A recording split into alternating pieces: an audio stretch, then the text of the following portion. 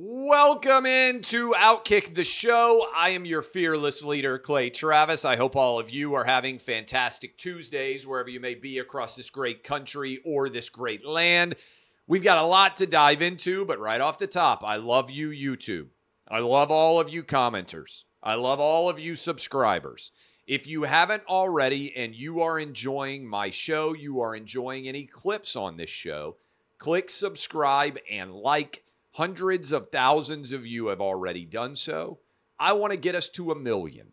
That's my new goal. 1 million YouTube subscribers. It's a big, bold goal. Not very many people get there. I want this show to get there. I certainly appreciate everybody watching on Twitter, Facebook, listening on any different audio device out there. But YouTube, the engagement and the response is phenomenal for this show and for Outkick in general, and I appreciate all of you. I even like you guys on TikTok, and I don't know any of you.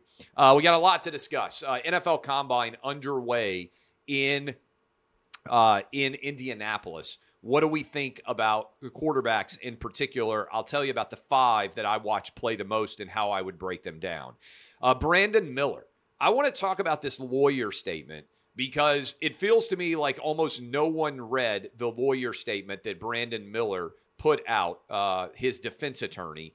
And the facts are actually undisputed. I talked about this earlier in the day with Dan Dakich and also with the Next Round Live guys down in Alabama, but I want to talk about it with you. Supreme Court today heard the case on whether Joe Biden, with the stroke of a pen, can erase $400 million, $500 million, depending on what estimate you read, of student loan debt obligation on the behalf of borrowers and take it over onto the Federal Register. We will discuss that. Plus, college football realignment rearing its head as the Pac-12 is looking particularly wobbly. All that coming your way. But I want to start with the Brandon Miller lawyer statement. Okay, for those of you out there who don't know, and I imagine almost all of you do, Brandon Miller drove a gun to a murder scene in Tuscaloosa, Alabama, where a 23-year-old mother was shot and killed. The gun was in his back seat. It was retrieved there, and it was used to fire 8 shots. The gun was Darius Miles's, Alabama basketball player. Miles's friend is the trigger man. And 8 shots were fired from that gun that led to the death of a 23-year-old mother. Since that time, Tuesday of last week, we did not know until then that Brandon Miller had driven a loaded handgun there. And Alabama fans have broken their brains trying to argue why what Brandon Miller did was not worthy of him being pulled off of the Alabama basketball team. And I thought we need to go back through the statement that was provided by Brandon Miller's defense attorney, and I want to make it clear that there aren't actually that many undisputed facts, by which I mean Brandon Miller knew there was a gun in the car. He received a text message telling him that his teammate wanted that gun because there was an incident underway, and he still drove the murder weapon to that scene knowing both of those things. All of this is undisputed, all right? And my opinion is that Brandon Miller's conduct, at minimum, was so reckless and also so negligent that he should have been charged with a crime. Now, it's possible the reason Brandon Miller wasn't charged with a crime is because he's turned state's evidence and is going to be testifying against his former teammate and that teammate's friend. And I'll discuss that possibility here momentarily. But to me, I wouldn't change a word that I have said. And in fact, I actually think if you look at the specifics, almost no one has even discussed in great detail this case. So let's go to the statements that are out there from Brandon Miller's own attorney. Again, let me make this clear. This is Brandon Miller's own attorney. This is their press release that they put out last week. The headline of that is Facts Surrounding Brandon Miller's Presence at Scene of Shooting on January 15th. Okay? This significantly is not the state of Alabama. This is not the prosecuting attorneys. This is not the DA. This is the defense attorney of Brandon Miller. That is, this is the individual who is putting Brandon Miller's behavior in the best possible light. This is important. This is his job. I've been a criminal defense attorney before. I understand the responsibility. It is to put your client in the best possible position.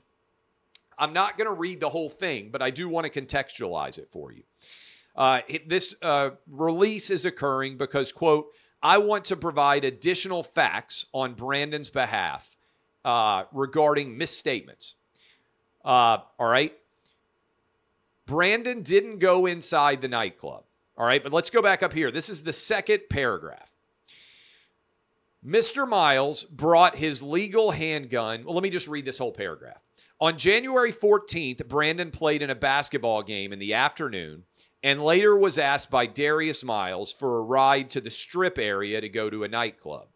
Mr. Miles brought his legal handgun and left it in the back seat of Brandon's vehicle. Brandon never saw the handgun nor handled it.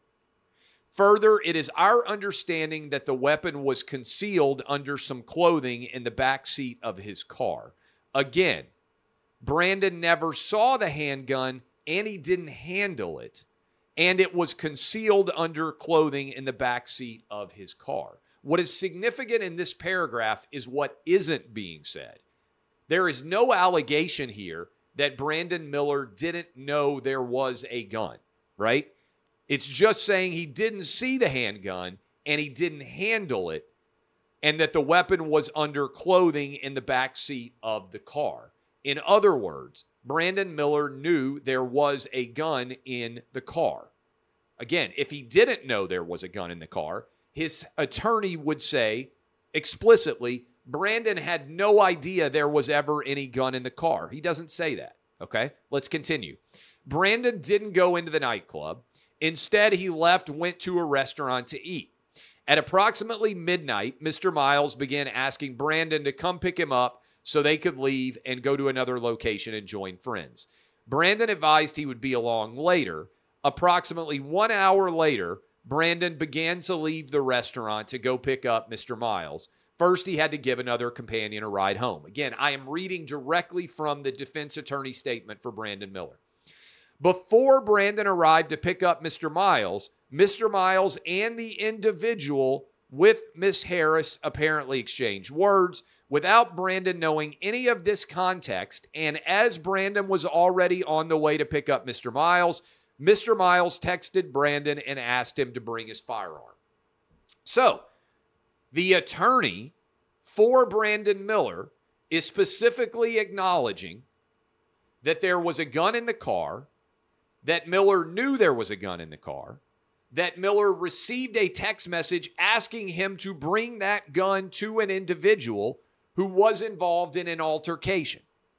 All of that is undisputed from Brandon Miller's own attorney's statement that is designed to make Brandon Miller look the best possible. So people out there who are arguing, oh, Brandon Miller didn't know there was a gun in the car. According to his own attorney, they haven't argued that. Brandon Miller, he was driving. He didn't get the text message. Well, Brandon Miller's own attorney says that he did get the text message. Okay? And then he says, again, Brandon, I'm reading from the statement, Brandon never got out of his vehicle or interacted with anyone in Mrs. Harris's party. He was never involved in a verbal altercation with Cedric Johnson or Mr. Davis. Brandon never touched the gun, was not involved in its exchange to Mr. Davis in any way, and never knew illegal activity involving the gun would occur. This is the entire statement of that you can go read yourself, but it ends with Brandon does not own a firearm, never handled a firearm, no knowledge of any intent to use any weapon. He's cooperating as any citizen should who's witnessed a serious incident. Okay. Submitted to multiple interviews, law enforcement, all these things. Volunteered to have his phone contents. All right, all of that stuff. Okay? So it's important to understand when you are involved in a legal proceeding, what is fact what is disputed, could be fact or fiction, and what is still to be determined, right? So I'm only focusing on what Brandon Miller's own attorney acknowledges and what the state's attorneys, what the DAs in Tuscaloosa have said. Based on this, it is undisputed fact that Brandon Miller drove his car with knowledge there was a loaded handgun in the back seat to a corner in Tuscaloosa to deliver that gun to his teammate who had demanded it because he was in an altercation and needed his gun in order to have protection. Okay? So Brandon Miller knew that the gun was in his car, and he knew that his teammate needed the gun because there was an altercation involved. To me, that is reckless and negligent behavior that is criminal in nature. He delivered the murder weapon to the scene of the murder. If Brandon Miller had simply said, hey, get an Uber, get a ride with somebody else, I'm going back home, I've got your gun in my car, you've been drinking, you don't need to have a gun, stay out of trouble, we're having a good year, that mom would still be alive. That's the reality. That is the facts. These are undisputed facts now. Reading both Brandon Miller's statement and what was said by the attorneys who are involved in this criminal case, right? In the hearing that happened last week. So let me take it outside of this case. Typically, a crime requires two things. It requires both an actus rea, that is an actual act. Brandon Miller driving the gun to the scene of the crime would be an actus rea. And it requires a mens rea, which is an intent. That's why the lawyer here says, well, there was never any knowledge that this gun might be used in a criminal fashion. I would argue with the attorney there. And I would say, hey, if somebody texts me and says they need a gun because they are angry at someone else and it is 1:30 in the morning, my expectation is that's not good, right? Criminal activity might follow based on the information that Brandon Miller received. In fact, it's downright likely. If the text message to Brandon Miller had been, hey, I need my gun, it's noon, and we were planning to go skeet shoot on a farm, that's a different text, right? Then you transport the gun. You're not thinking that it's a violent act, all right?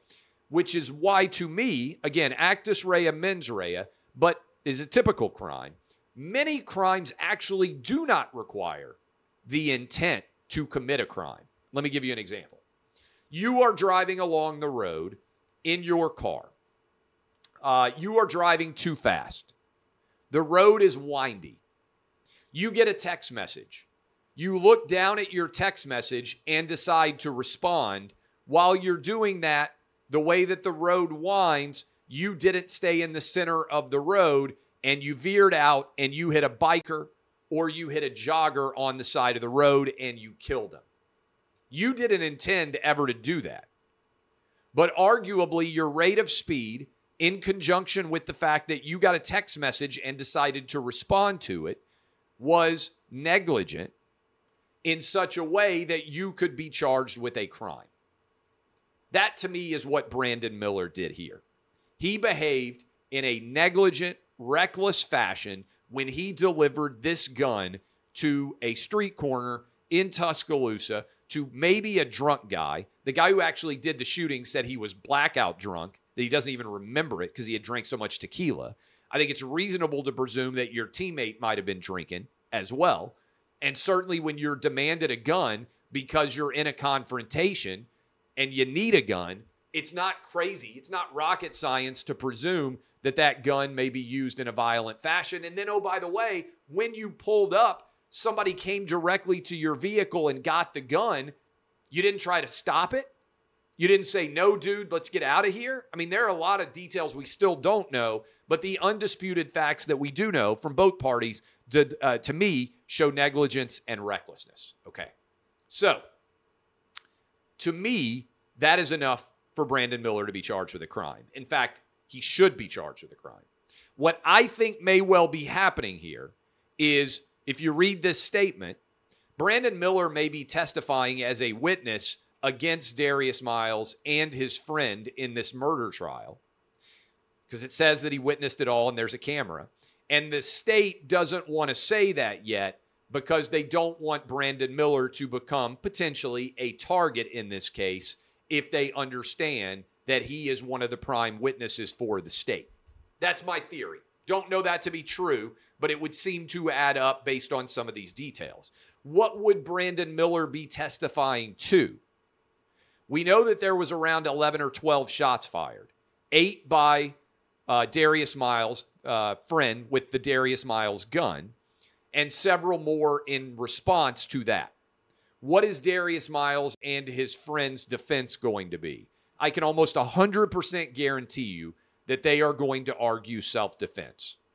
Their defense is not going to be that there's not a dead body or that they didn't commit the crime by shooting that person, this mom, right? There is a dead body. The bullets in her body came from their gun. They did it, right? That's a signed, sealed, delivered. There appears to be video evidence even that they did it. Their only defense in that respect then is that they were trying to defend themselves. So what would a self-defense claim look like? Well, an easy claim for self-defense is somebody shot at me first and then I shot at them back. I was not the initial aggressor. Brandon Miller could theoretically testify as to who fired first.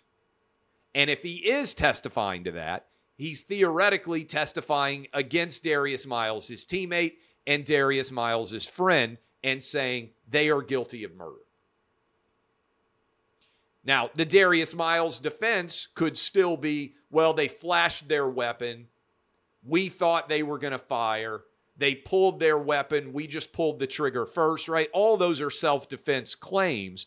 But Brandon Miller, based on being physically present at this scene, I think there's a good chance that he has turned state's evidence and is avoiding prosecution because he's testifying against these other two guys. Okay? That's my theory of exactly what's going on here. Now, none of this changes the fact that Brandon Miller should not be playing for the University of Alabama. We can argue about where the line is for suspension or expulsion. If you bring a murder weapon to someone who is a student at the University of Alabama and they use it in conjunction with their friend to kill someone and to spray 8 bullets into the night just off campus, you shouldn't still be a student at Alabama. Whether you play basketball or whether you're a chemistry or whether you're an English major. You don't deserve the privilege of being a student anymore. And that's why yesterday when I was saying, Jay Billis did his best to bollocks all this up to confuse people. There's a difference between your rights as a criminal defendant or a citizen of the United States as it pertains to due process in criminal charges and your opportunity and privilege to represent a university in extracurricular activities, right? Being a basketball player is a privilege. It isn't a right. If it were a right, then you'd never be able to be suspended, by and large, for team violations, okay? When you look at all the facts, and I don't even know how many people in sports media have done what I just did, right? Look at the Brandon Miller statement, analyze it, consider not only what is said, but also what is not said. Look at the undisputed facts that are at play here. I don't think this is a remotely difficult decision. The University of Alabama should not be playing Brandon Miller. I don't even think he should still be allowed to be enrolled at the University of Alabama. And I would say that for all the Bama fans out there, if this was the University of Tennessee or the University of Kentucky or the University of Florida or LSU or any other SEC school. And I have always done this. Look at the facts, analyze them, use my best judgment to explain what they mean and what should happen going forward. So that is probably the best detailed description you'll actually have of all of the undisputed facts in this case. And I just want to point out how few people are even capable of analyzing the case, right? This is not something that sports media is designed to do. Most members of the sports media struggle to figure out whether there should be an assist credited to someone or not on a pass in a basketball game, all right? The average sports media member is not also going to have any kind of legal knowledge surrounding criminal-related affairs, okay? That's normal. I do, which is why I'm right and why most Bama fans that are trying to analyze this are completely wrong. You can also be like, oh, where did Clay get questioned? I did the Next Round Live today. I went on with them for a half hour and answered every question they had. And again, focus on the undisputed facts. If there were disputed facts here, by the way, I would have a different opinion. There are not undisputed facts as it pertains to this case, what I just ran through. What would a disputed fact be? If Brandon Miller was arguing he didn't drive the car there. If Brandon Miller was arguing, oh, I didn't have my phone with me, I never even knew that I was being texted. If Brandon Miller was saying, oh, I never knew there was a gun in the car at all. He's not arguing any of those things. He knew there was a gun. He got a text. He drove it to the scene of the murder. That's undisputed. Okay? That is way past enough to get him kicked off the team and, frankly, kicked out of the university. And that's why I put the ultimate blame on the University of Alabama president, who I think is a coward here. And I don't even know what kind of decision-making capabilities he has, but I know he's a coward. And I know that he's making the worst decision possible for the University of Alabama. So that is that breakdown, all right? So Brandon Miller, lawyer statement, Brandon Miller statements that are out there from the court hearing, a lot of undisputed facts. He shouldn't be playing. And right after that, we'll continue the discussion. But first, a momentary break. Let me talk to you about the Combine. Much less serious. NFL Combine currently underway. A lot of uncertainty about what order the quarterbacks are going to be drafted, who will take them. I saw this storyline, and I thought it was interesting, and I wanted to flag it. Anthony Richardson has gone on February 16th. He was 80-1 to be the number one overall pick. He is now 8-1. Money has been pouring on him every day. He's the most bet on player to go number one overall, getting 38% of the money, 29% of the handle. Okay, what do we think? I've said I think Bryce Young is the best quarterback available in this draft. Based on watching an inordinate amount of college football, Bryce Young is the quarterback that I believe has the most elite talent at the quarterback position that I saw last year. My concern with Bryce Young, I would take him number one overall if I had the first pick and I wanted a quarterback. My concern with Bryce Young is his durability. He's not a big guy. He doesn't weigh very much. I think that he could have significant issues going forward from a health perspective. Any quarterback could, but that is my biggest concern as it pertains to Bryce Young. The throws that he made, the plays that he made, his ability to see the field with what, to be honest, I do not think is an elite Alabama receiving core, to me, make him the number one overall pick. Okay? Anthony Richardson. I think Anthony Richardson has the highest ceiling of any quarterback in this draft. Physically, Anthony Richardson could be Josh Allen, right? Big, strong, monster arm. In the same way that people question Josh Allen coming out of Wyoming, they said he's not accurate. You can't teach accuracy. He's never going to be able to make it in the NFL. What's happened? Josh Allen's a stud in the NFL. Top 5 quarterback, in my opinion, in the league. I think that Anthony Richardson's ceiling is he could be Josh Allen. The things that I saw Anthony Richardson do at times on the football field, nobody else in college football could do last year. So I understand if you fall in love with him and you think he could be Josh Allen, I understand why a team or teams could decide he's their guy in the first round. Who am I not sold on? Will Levis. I watched Will Levis play a ton at Kentucky. I don't see it. Not accurate.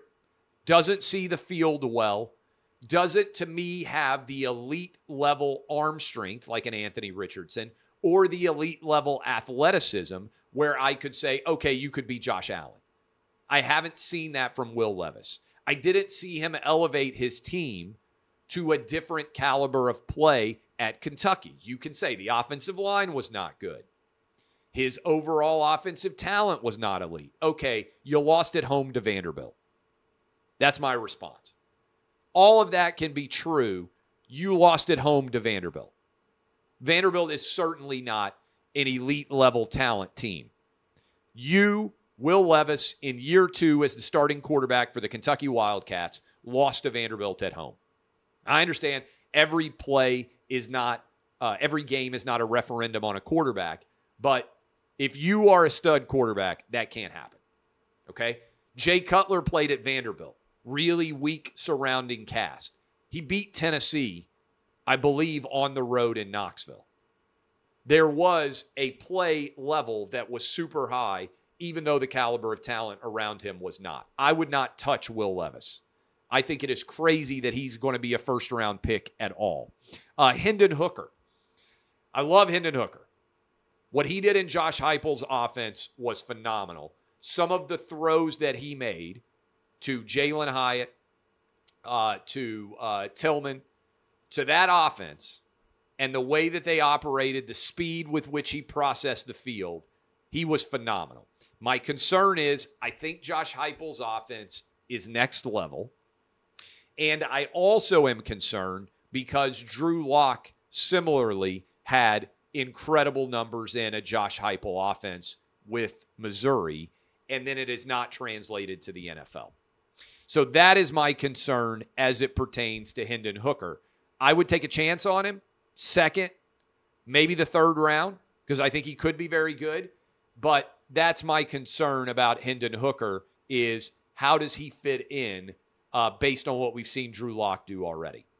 C.J. Stroud, I would put C.J. Stroud, to me, not as good as Bryce Young, not as athletic as Anthony Richardson, more consistent in his career than Hendon Hooker. I would take C.J. Stroud probably third in these 5 that I think I know well. I would take Bryce Young 1. I love the upside on Anthony Richardson if you want to take a big swing. I would put C.J. Stroud third. Not convinced he's an elite level arm talent. In the same way I question Hendon Hooker, I think the wide receiver core at Ohio State, arguably the best in the country last year. Marvin Harrison Jr., certainly, I believe, the most talented wide receiver in the country. He's going to be amazing next year, too. I'm not convinced that C.J. Stroud is elite, must-have talent. I think you can also ask the same questions about the offense that Ohio State runs that I asked about Hendon Hooker, because you look at the guys that have gotten drafted at a high level coming out of Ohio State. We've seen 2 first-round quarterbacks in the last 6 or 7 years. Neither one of them, to be fair, have yet, unfortunately, one of them's already died. But C.J. Stroud, I think, has to overcome my concerns about the offense that is being run at Ohio State. Ryan Day has got a stud offensive system with incredible talent around it. So far, I would be a little bit nervous about C.J. Stroud. So my top 5, right? These are the 5 that I watched the most. I'm not talking about guys that I didn't see play as many games. I saw all 5 of these guys play a ton. I would go with Bryce Young 1. I would go with Anthony Richardson 2, C.J. Stroud 3, Hendon Hooker 4, and I would then go with Will Levis at 5. All 5 of those guys, potential first-round picks, depending on who you talk to. Again, I'm not saying that's my top 5 overall. I'm saying that's my top 5 that I watched play the most games. All right? So we'll continue to break that down as the combine progresses. Story out there. Realignment might be happening. Pac-12 is wobbly. They can't quite seem to get everything put together in terms of a TV deal. They lose USC and UCLA, lose the city of Los Angeles, second biggest in the country, a monster part of their television deal. Stanford and Cal in California do not move the needle in a big way. Washington and Oregon are the two most valuable teams remaining. Could the Arizona schools, Arizona, Arizona State, Utah, could they make the decision to try to look towards the Big 12? Colorado. Colorado's already been in the Big 12. Could there be a play there for those schools to break off if they're not liking the dollars? Big 12 has now got a deal. Could that be a play? Could the Big 10 circle back around and say, hey, if we're going to take two more bites, we'll take Oregon and we'll take Washington, take the whole West Coast and bring it into the Pac-12. Bring it into the Big 10. Maybe. Are the dollars there? Who knows? Would Oregon and Washington take less than a full share? Because even with less than a full share in the Big 10, they would be able to make more money. All of these, very valid, interesting questions. I would say keep your head on a swivel based on what's going on right now.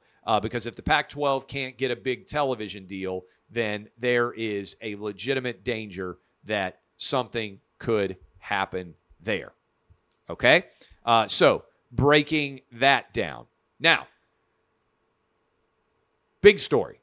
Supreme Court today had a hearing on Joe Biden's plan to do away with $400 to $500 billion in student debt, take it off of the individual student borrowers, put it onto our massive federal deficit. He did it without legislative authority. He did it with the stroke of a pen.